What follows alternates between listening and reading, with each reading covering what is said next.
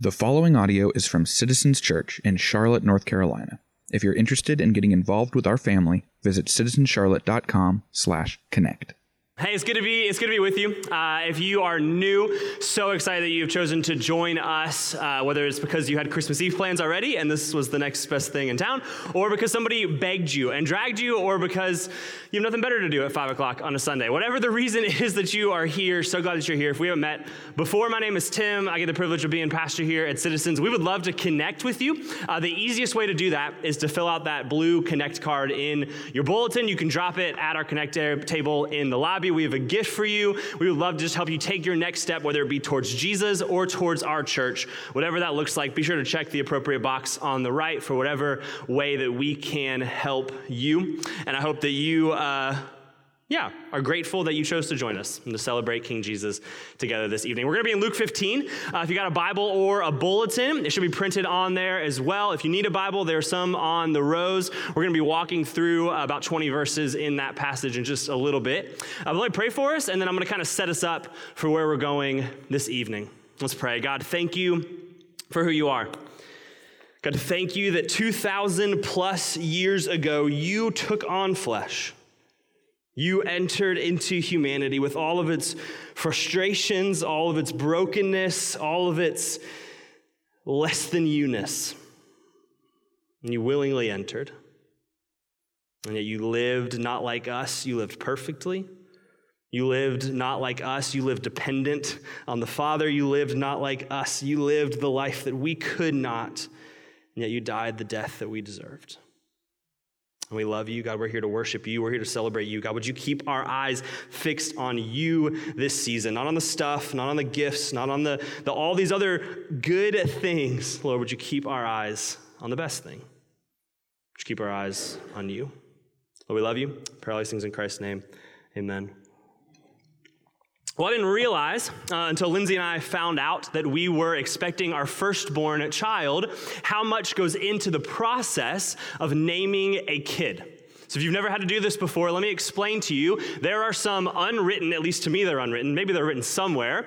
There are some unwritten rules about what you can or cannot name your child. So for instance, if you or your spouse have ever dated someone with a particular name, cross it out. It doesn't matter if it was for 4 years or for one date. It does not matter. Don't suggest it. Or maybe hypothetically, your spouse didn't get along with someone in the 5th grade. That name is also off the table for what you can name your kid. There's all these other questions, not just rules, that come along with it. For instance, should we name our kid after a family member, a grandparent, a parent, an uncle, an aunt, a cousin, something like that? Or maybe we should name our kid after our favorite Star Wars character or after our favorite fictional TV show character. Maybe Anakin is a great name for a kid. Or maybe, I don't know, hypothetically for me, an obscure Old Testament king named Shishak, because you just want to be able to call your kid Shaq. Do we name him after a Bible name, maybe a less obscure name? My parents became Christians right before I was born. My mom actually got baptized when she was 8 months pregnant with me, which if you can imagine the person that had to dunk and bring back up an 8-month pregnant baby. I've been dunked twice because of that. You're welcome. And so because they were like gung-ho, excited about Jesus, they decided my name should be Timothy John. You don't get any more biblical than Timothy John, except maybe like Jesus Paul, right? Like Jesus Paul Olson, Timothy John. I had to be a pastor. It was like the one path that I had laid out before me. And then there's all these question marks that we ask to ourselves. We have to consider, okay, how's the first name going to go with the last name? So my last name is Olson, which Olson is not a great last name to pair with first names. You got to think about, what are these going to say? I was doing some deep scholarly research this week, getting ready for this sermon, and I stumbled across some pretty unfortunate first name, last name combinations. I want to give you a few that I thought were funny. Feel free to laugh. The first is a guy by the name of Christopher Peter Bacon, a.k.a. Crispy Bacon. Another woman, her name was Eileen Wright. Not a lot of friends for her. Or here's an unfortunate one. A woman named Helen married a guy with the last name of Back. Helen Back. After 10 years of marriage, still wondering if it's true. That was a bad joke. I knew that was not going to land. Tried. Thank you. Here's the deal. There is power in names. right? There are implications that come when we name someone something. There is an identity that we attach to that person and label as that person. So when God shows up to his Old Testament people, the Israelites, thousands and thousands of years ago, and declares names about the coming Messiah, those names have implications. What God says to his people, this passage we've been looking at over the past 4 weeks, is this, Isaiah 9, verse 6. And his name shall be called Wonderful Counselor, Mighty God, Everlasting Father, Prince of Peace. 4 names that, as we've seen over the past 4 weeks, directly address the very problems and longings of our soul in this Advent season. So we saw week 1 that Jesus is the Wonderful Counselor, that he makes peace between us and ourselves, that he has come to redeem all of the parts of our soul that are broken by sin, that he invites us to himself, that he intercedes for us, that he sympathizes with us. And then 2 weeks ago, we looked at how Jesus is mighty God, that he's come not only to redeem the spiritual stuff of life, but also the physical stuff of life. Our bodies, the creation around us that groans and longs and anticipates redemption. Then last week we talked about how Jesus is the Prince of Peace, that he's come to give us peace between each other, that he's come to do away with oppression and injustice and inequality in our world and to bind us to himself and to one another. Hope has a name. His name is Jesus, our wonderful counselor, our mighty God, our Prince of Peace. And this week, our final week, Christmas gathering, I want to talk about Jesus as everlasting Father. Everlasting Father. It's a great paradox of Christmas. A baby born in Bethlehem lives and dies and rises again as an invitation to all to receive him as an everlasting Father. There's 2 promises wrapped up in this name of Jesus, one in the title itself of Father and one in the adjective of everlasting. So he says that, Isaiah says that he's the Father, and what's happening here is Isaiah is not getting confused about the Trinity, okay? So when he says that Jesus is the Father, he's not getting confused about God the Father, God the Son, anything like that. We believe one God, 3 persons, but what he's doing is he's saying something about Jesus' relationship to us.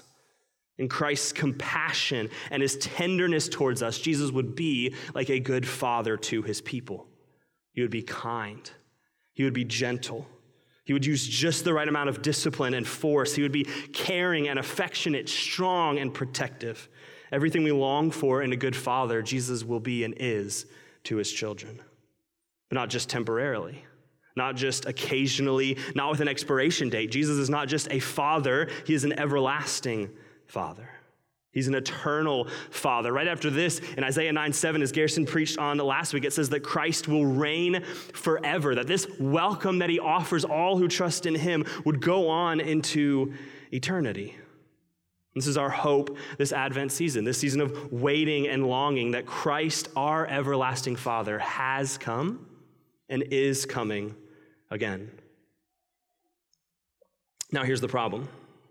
For some of us, if we were to give hope a name, it would have nothing to do with being a father. Because the moment I say that Jesus has come to be an everlasting Father, chances are you are instantly drawn to start thinking about your earthly one. Study after study after study that's taken place over the last 75 years has confirmed what we know to be true, that our relationships to our earthly fathers have drastic implications for our view of God. In fact, one study a couple of years ago showed that a person's relationship to their earthly dad is the single most important factor of whether or not that child adopts the faith of their parents. Why? Because what we do is we create a lens for the everlasting Father based on the characteristics and actions of our earthly father. In other words, we view God based on how we view our dads, with all of the good and all of the bad and all of the ugly. Now, we can definitely take this too far. We can turn dads into kind of a scapegoat of our problems. I think it's kind of in vogue right now to point all of the problems in our life back to our earthly dads. We can ignore that what I've learned firsthand over the past 2 years, just how difficult it is to be a father. We can forget that there's a whole spectrum of good and bad, and that the majority of our dads fall somewhere in the middle with a little bit of both. But even still, I think there are specific ways our earthly fathers can succeed or fail that have implications for how we view the everlasting Father. I want to give you some of those implications. So, a few ways. For some of us, we grew up well aware of our dad's love for us. He told us all the time how proud he was, how delighted he was in us. You had a deep sense, maybe even now you have a deep sense, my dad is proud of me. But for others of us, we live with what I would call a never satisfied father. Always pushing, always seems like he was dissatisfied with you, always seemed like you weren't doing enough. Like if you got B's, you were supposed to get A's, and if you got A's, you were supposed to get A pluses. And if you didn't make the team, you were supposed to make the team, and if you made the team, you were supposed to be a starter, and if you weren't a starter, you were supposed to be a captain.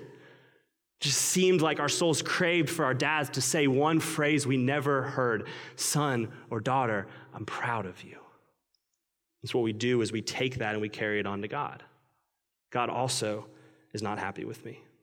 God also is frustrated with me. God also is disappointed with me. He's always waiting for me to mess up so I can prove his judgment of me to be correct. For some of us, our dad was patient. He was kind, he was slow to anger, he was gentle. But for others of us, our dads were a ticking time bomb kind of dad. It seemed like he was always upset. He was always ready to explode. If he had a hard day at work, the smallest thing would set him off. And maybe for some of you, that turned abusive. Physically, emotionally, verbally. You learn to live in fear and to cower from the next outburst or the next tirade. So we carry that ticking time bomb dad onto God. God too is ready to lash out. God too is ready to pour out his wrath and judgment and anger on me. For some, our dads, maybe they engaged with us emotionally. They asked us questions. They pressed in on our hearts. They cared about our feelings and our emotions. They asked us, how are you doing? What do you think about that? How is it going? And yet for others of us, we had an emotionally distant dad. He was physically around. He showed up. He was stable. He was consistent. He came to the games, the recitals, whatever, but he was never there emotionally, never hugged you, never said he loved you, never opened his heart to you. So again, we carry that on to God. God, too, is cold, and he's unavailable. The best he's got for us is kind of that slow golf clap. He doesn't delight in us. He doesn't take joy in us. He's there, but in like a half-hearted, aloof sort of way. And then for some of us, our dads are still present in our lives. We're excited to see them in just a few days and to spend time with them. And yet still for some of us, we have an absent father. For some, he was absent by choice. Maybe you were adopted or in a single mother home. Maybe he left when you were little, or for others of us, maybe he was absent not by choice.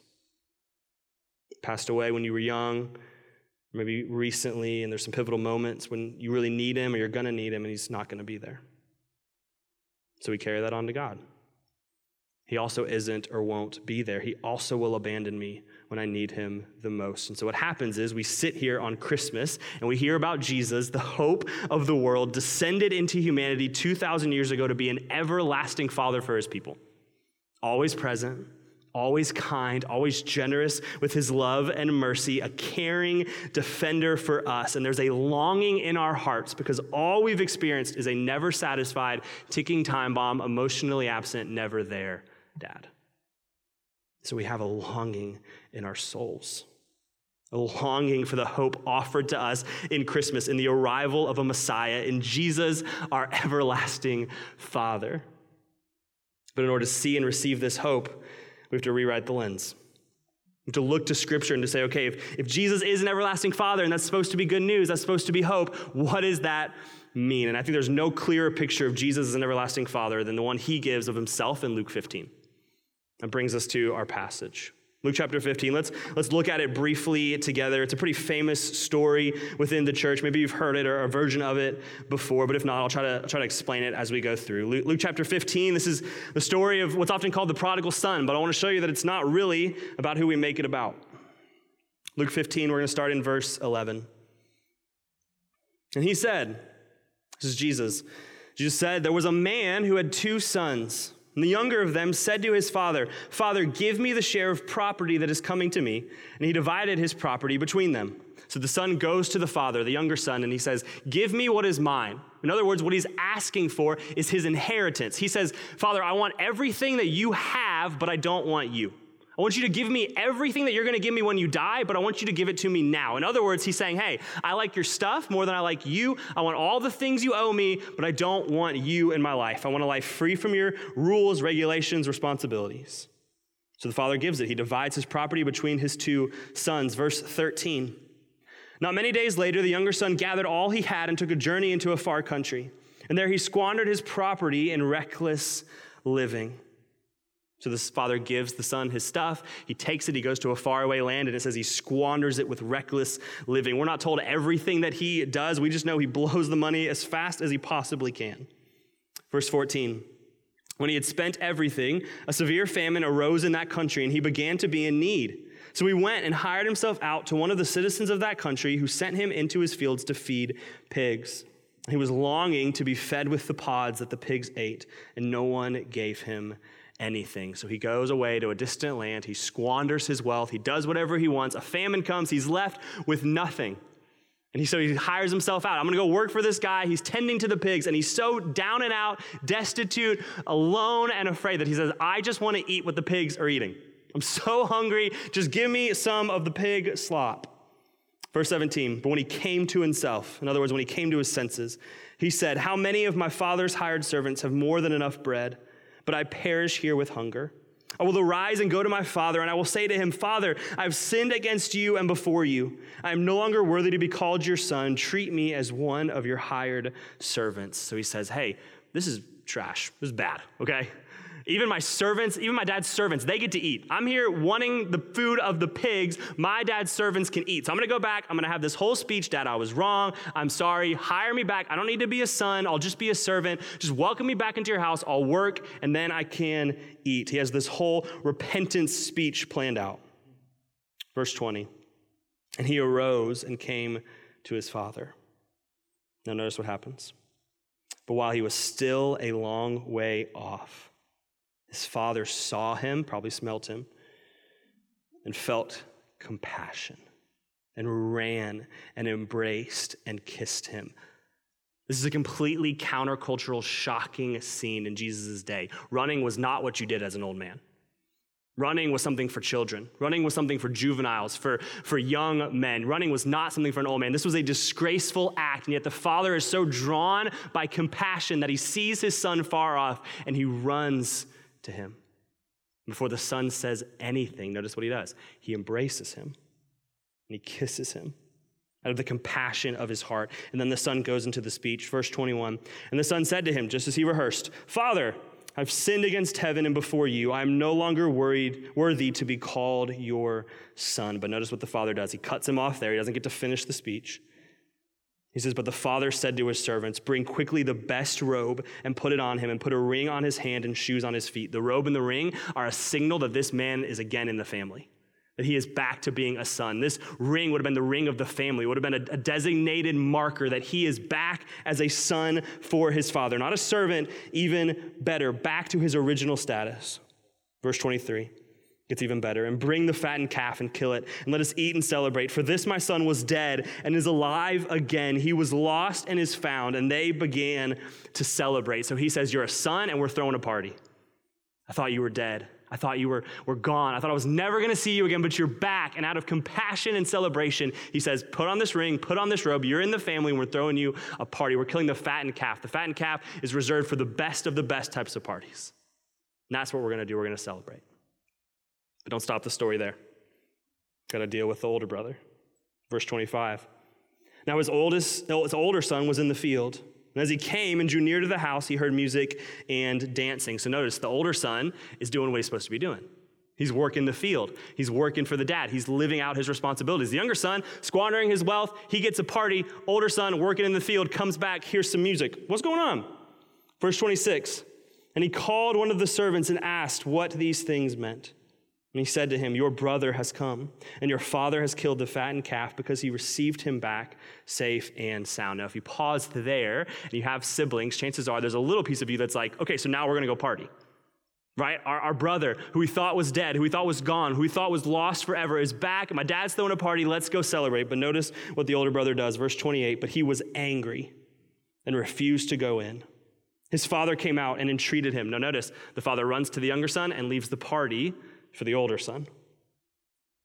He entreats him, come join the party. Verse 29, but he answered his father, look, these many years I have served you, and I never disobeyed your command, yet you never gave me even a young goat. He says, I've been following you for a long, long time, and I didn't even get a young goat. He gets the fattened calf. I didn't even get a goat. I didn't even get a little party that I might celebrate with my friends. Verse 30, but when this son of yours, not his brother, this son of yours, this guy who has devoured your property with prostitutes, you killed the fattened calf for him. And he said to him, son, you are always with me, and all that is mine is yours. It was fitting to celebrate and be glad, for this your brother was dead and is alive. He was lost and is found.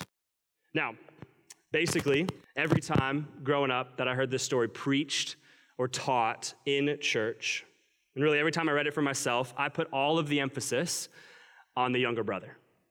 Maybe occasionally I heard a little bit about the older brother. This is not a bad emphasis, right? The whole storyline of the Bible is trying to show us that we as humans are guilty of being one of these two sons. If you read the Bible, that's the whole story of the Bible, that we are guilty of rebelling against God one way or the other. We are the prodigals in Jesus' story. We are spiritually the younger brother and the older brother.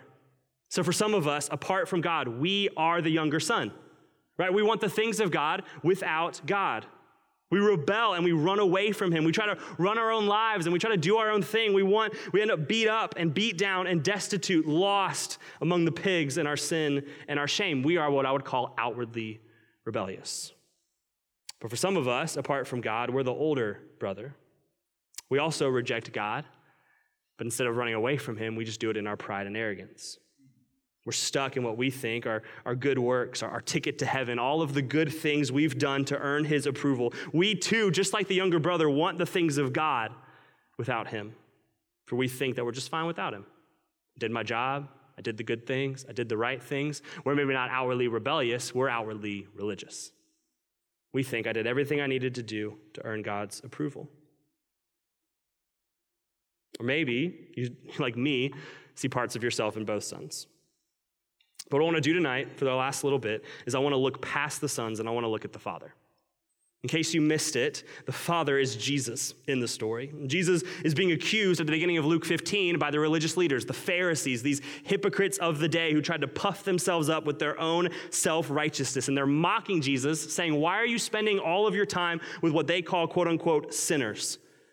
He gets approached by older brothers accusing him of spending all of his time ministering to younger brothers.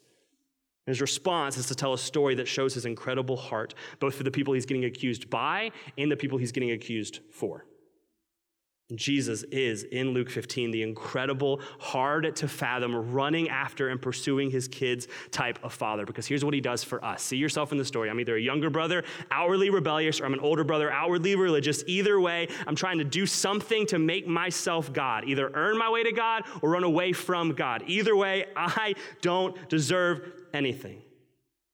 And Jesus in the story chases after both. He sees the younger brother, the rebellious, the running away from him, and he runs to greet him. He throws his arms around the younger brother. He welcomes him home. He's not going to be a servant. He's in the family. Give me the ring. Give me the robe. Kill the fattened calf. We're going to celebrate because I thought my son was dead, and now he's alive. I thought he was lost, and now he's found. And then to the older son, he leaves the party, and he goes and he pleads with him, come celebrate. All that is mine is yours. This is the gospel of Jesus Christ on display. This is our everlasting Father. Listen, this is the message of Christmas. Luke 15 is a Christmas story. We don't have a baby in a manger, but we have a king coming after his people, and a father coming to rescue, and a God seeking out the lost. And that's what Christmas is about. Jesus, 2,000 years ago, sent on a rescue mission to chase after the prodigals.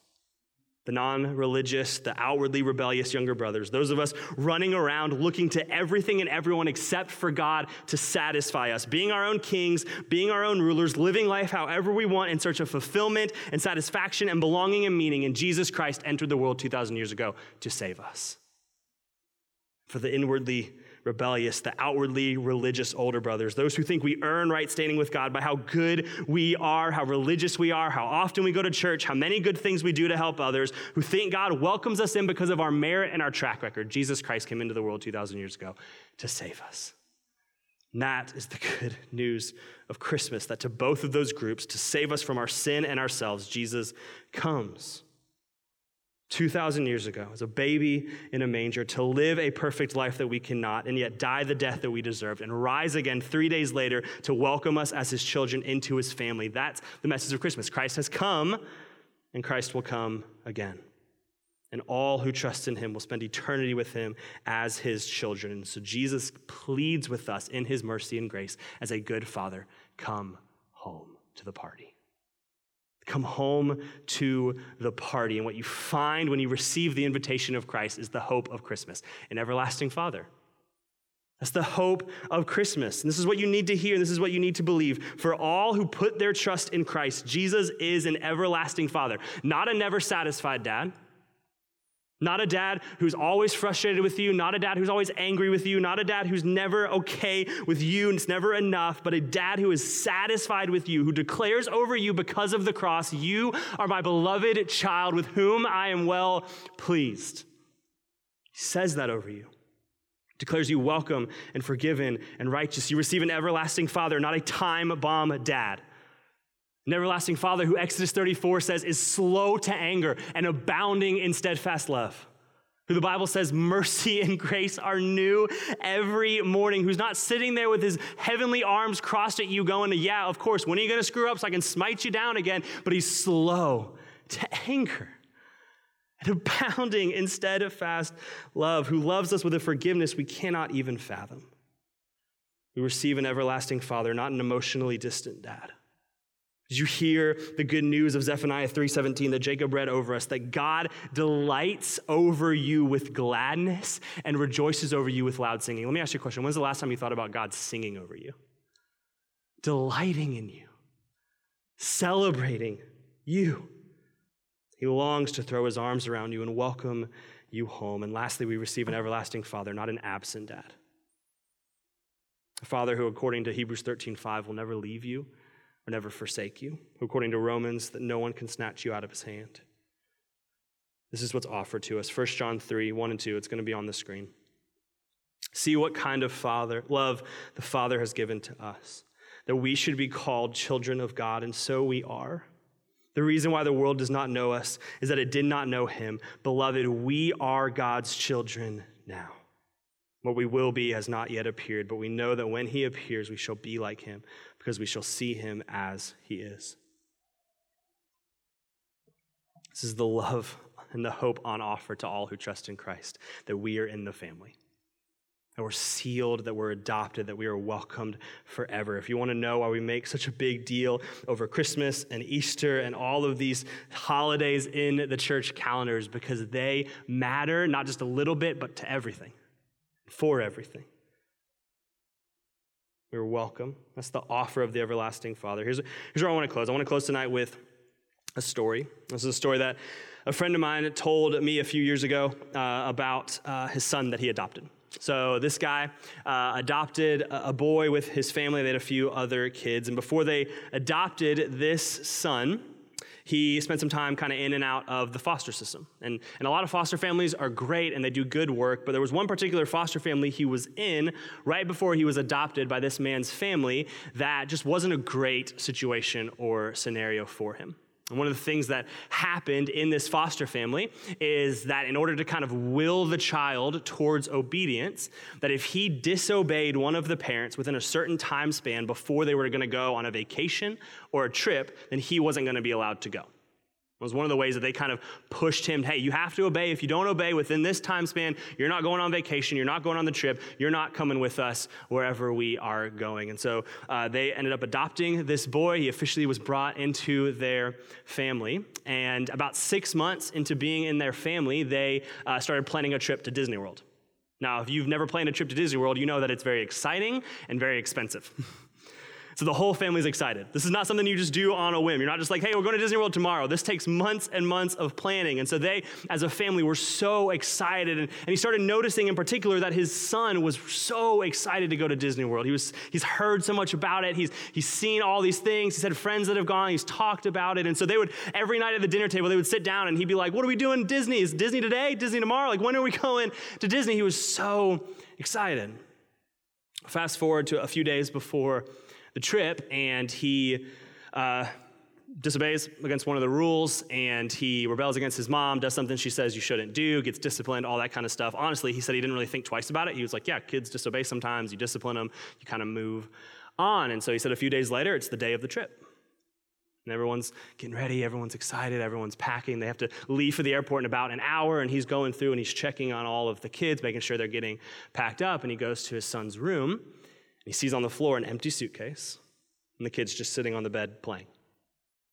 He's like, that's strange. Like, this kid's been the most excited out of all of us.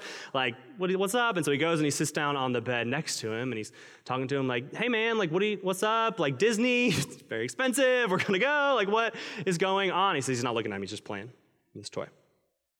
He's like, all right, like, bud, like, what's going on? He's trying to get his attention. And he said, finally, the kid looks up at him.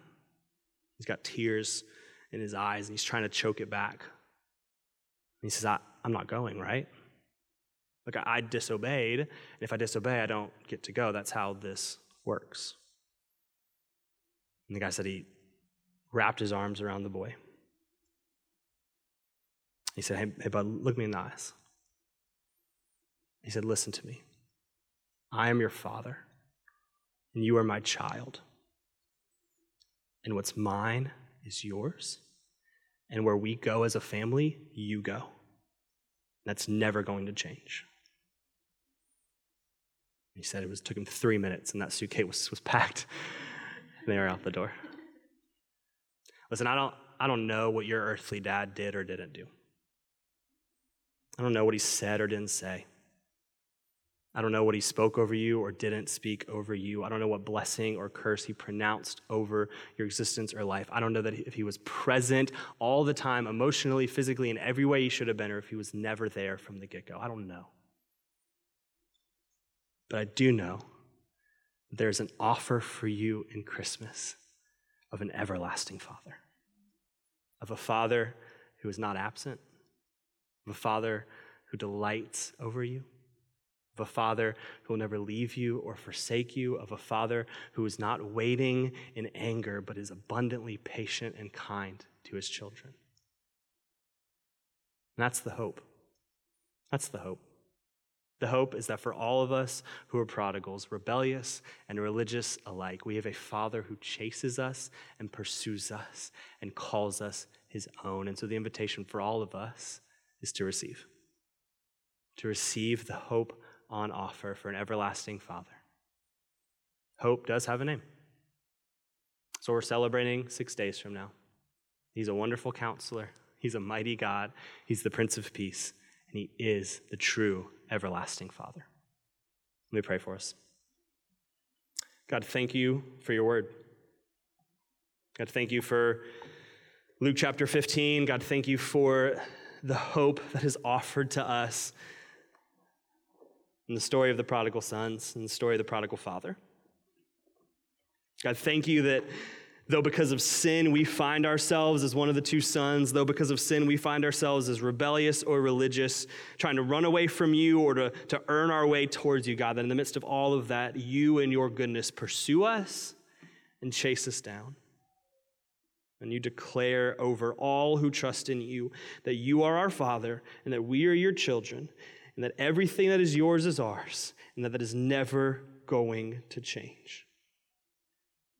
God, so I pray for those of us in the room who have never received your fatherly love, who have never responded to the good news of the gospel, who have never embraced your forgiveness, your love, your cleansing, your washing clean, your welcoming into the family, God, that this Christmas would be a marked moment in their lives where they turn from their sin, they turn from their rebellion or their religiosity, and they run to you as their Father. And for all of us in the room who have a whole number of dad scenarios and life situations, God, I pray that you would bring healing. You would root us in hope offered to us in an everlasting Father. That you do not abandon your children. You are not harsh. You are not quick to anger. You are slow to anger, and you are abounding in steadfast love. God, would you root our souls this Christmas in that hope that you, according to your word, delight over your children with singing. And I pray for those of us like me with stubborn hearts, hard hearts, doubting hearts that don't want to believe that that's true, that want to believe that you're mad, or you're frustrated, you're angry, your arms are crossed towards me as your constant state. God, would you break us? Would you push down our walls, God? And would you help us this Christmas believe and hope that that is true, that you delight in us? We need that. That is our hope. You are our hope. You are the wonderful counselor. You are the mighty God. You are the everlasting Father. You are the Prince of Peace. You are our hope. Not carols, not gifts, not family, not friends, not turkey or ham or whatever else comes with the season. You are our hope. Anchor our souls to you, Jesus. We need you. I pray all these things in Christ's name. Amen.